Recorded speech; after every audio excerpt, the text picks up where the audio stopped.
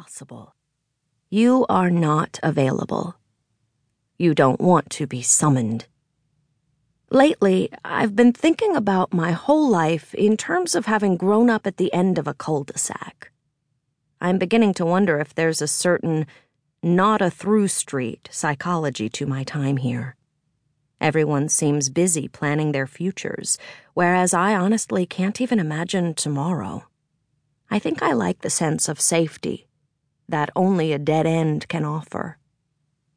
There is that picture Dad took on my first day, the last day I saw you, where I'm standing outside the student center, the place they told us would be Command Central, or whatever, where we'd be spending all of our time outside of class, checking our mailboxes and praying for packages, or playing fucking pinball, or getting quarters for the laundry, or watching movies, or just generally loitering around with our backpacks, being co-eds.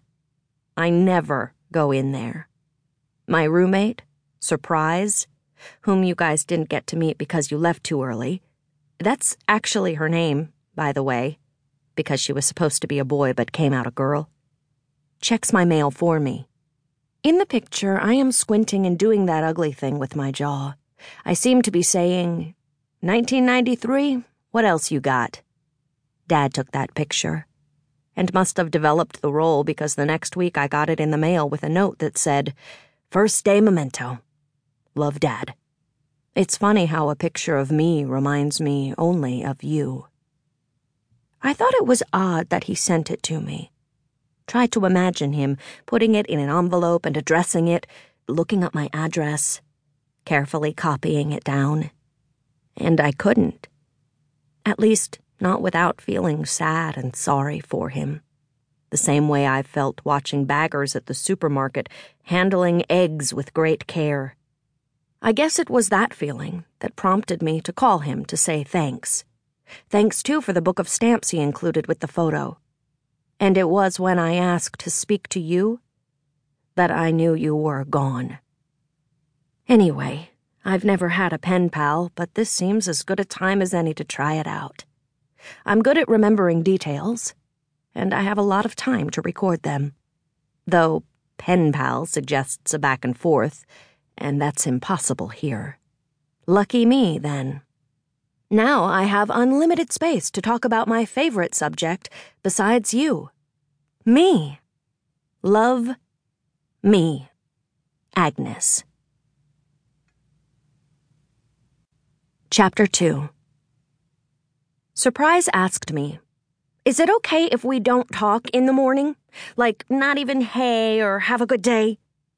Then she told me a story about how her dad used to drive her to school, and he'd have on talk radio, and he'd ask her little questions, and one day she sort of blew up, snapped off the radio, and told him she wasn't awake yet, and she just wanted it to be quiet. They drove in silence for the next 2 years, but she said she felt so guilt-ridden that they might as well have been talking. "It was so loud inside my head, you know?" "I know," I tell her, and I leave it at that. I don't say how silence seems to be a member of my family. I like Surprise too much to burden her. Or maybe even more than I like her, I want her to like me. In either case, I wish we slept in the same bed sometimes. It's late afternoon and I'm on my way to English, wondering if I should skip it, trying to remember how many I've skipped. I see the boy from my philosophy class coming toward me. I have an unbridled desire for him that wearies me and takes up a lot of my time. My face feels out of control. I concentrate on my shoes, the 6-eye Doc Martens I'd bought with the money I'd saved babysitting the horrible Nolans, and remember my mother's arched eyebrows when she saw them. Those? I study the ground right before each shoe hits it. "Hey." "Hey." I keep walking. He slows down a little as if to chat, and I move faster. I want to turn around so badly that walking feels like pushing through the heaviest revolving door in the world, but I keep going. I don't trust myself around him. When I get to the humanities building, I stop. This boy, this thing of beauty.